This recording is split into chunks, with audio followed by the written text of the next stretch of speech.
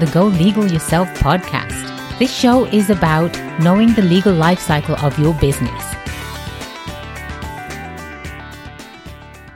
Welcome to the Go Legal Yourself podcast, episode 15, title, What Should Be in Your Contract? I am your host, attorney Kelly Bagler, the Queen of Business Law. You can interact with us on social media at Go Legal Yourself, and do please find us on the web at golegalyourself.com. Today, I would really like to talk to you about what should be in your contract. Yes, you're probably wondering, well, a contract's a contract. Well, not really. If you are going to want to enforce a contract that you enter into with a third party, your contract really must have the following. Ready to write this down?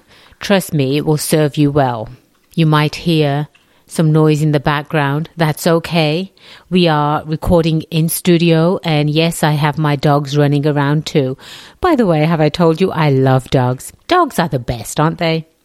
Going back to what should be in your contract, there are certain items, and we're going to start off with the first one, which is the name of the parties. You would be surprised. I have seen some contracts that really don't have the proper names of the parties. If you are going to enter into a contract with a company, make sure that you use the company's entire name, such as ABC Incorporated or ABC Inc. or ABC LLC.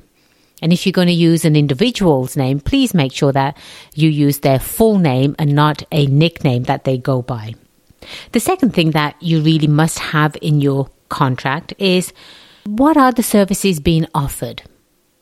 You could be the person that's offering the services, or you can engage the third party that are offering the services. But you have to make sure that you are very specific on what are those services that are being offered.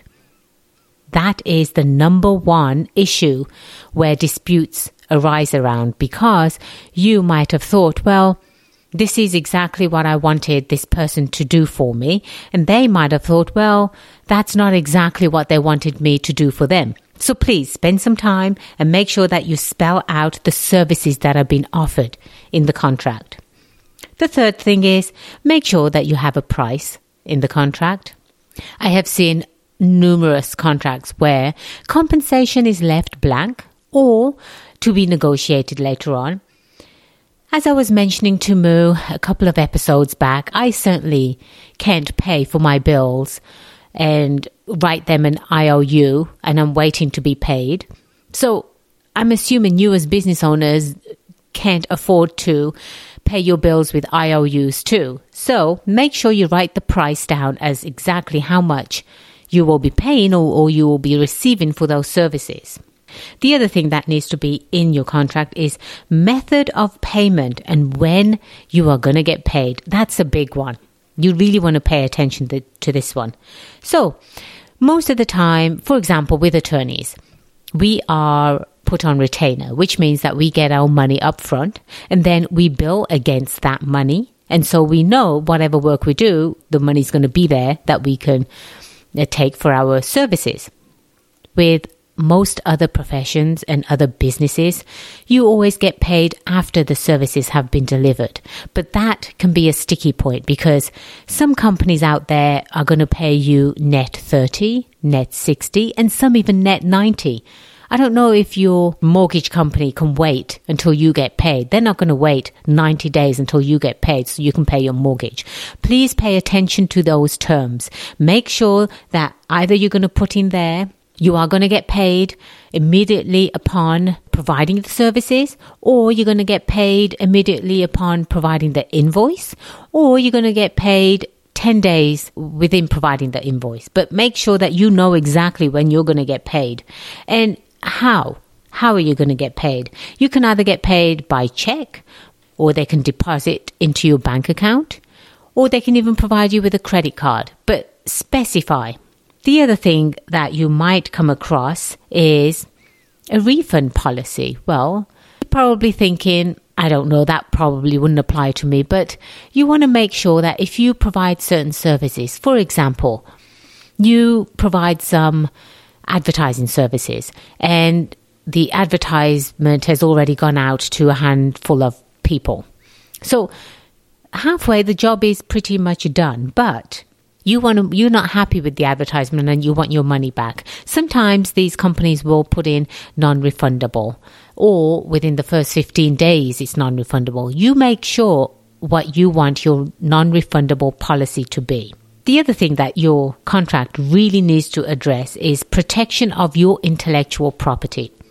What do I mean by that? Well, you have a logo that you use to be recognized. You have a company name that you use to be recognized.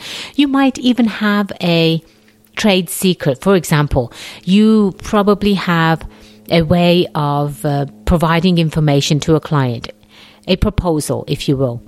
And in this proposal, you have done your research, and you certainly don't want them to take off and use that without paying you. So make sure that anything that belongs to you and not necessarily the client.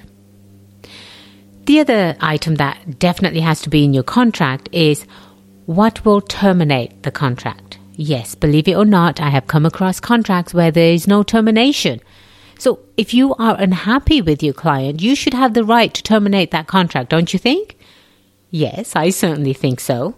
So make sure that you have a policy in there that says what will trigger termination, how can you terminate, do you have to provide notice, and upon termination, do you get your documents back? Does the client get their documents back? Does anybody save a copy? It's really important to understand that termination is a big part of a contract, and that can give you the power really to get out of something if you are unhappy. Another item is where and how will the disputes be settled? If there is no mention in your contract, your default is going to be a court of law. And going to a court of law can become very, very expensive. You want to explore some of the different settlement options for you.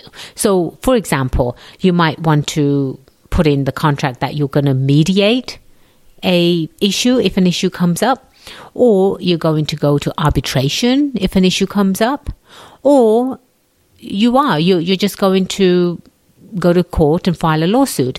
That I would suggest as a last resort, because again, it gets very, very expensive. Plus, going to court, now it becomes public. You certainly don't want your other clients and customers to know that you are being sued or you are suing. It just doesn't bode well for you. Let's talk about confidentiality clauses. Sometimes a confidentiality clause is a must in a contract, depending on what you are doing. So if you are going to be, sharing confidential information with a third party, absolutely you need a confidentiality clause. If you want to you engage a highfalutin company, and this company is well known and they do not want the world to know that you are providing services for them, then there will be a confidentiality clause in there, and you should not shy away from using that. Sometimes a confidentiality clause is not in your best interest. Let me give you an example. I represented a client who has a photography business, and she was taking photographs of some business owners at a well-known establishment, and they did not want her to share the information with other people. However, that information that she was sharing actually is building her credibility, so she can advertise to others that I do take professional headshots, and here are some examples. So you want to be careful. Again, sometimes confidentiality is not going to be right for you, but definitely make sure that something that you address. The last item that definitely should be in your contract is the tax obligations. When I talk about tax obligations, I'm talking about if you are an independent contractor, and in most cases you will be if you have your own business, you are going to make sure that you are going to get paid the full price rather than any taxes being taken out. And if that's the case, you also need to provide a W-9 to the person that you are providing the services to. So that can be captured on the taxes for both parties accordingly. make sure that these items are definitely in your contract. If you do have a contract, go back and review it. Sorry about the noise again. It is my Bella Boo. Yes, she is my 80-pound boxer. She's 3 years old, and all of a sudden she feels hungry, so she's having a midday snack. Again, do take contracts seriously.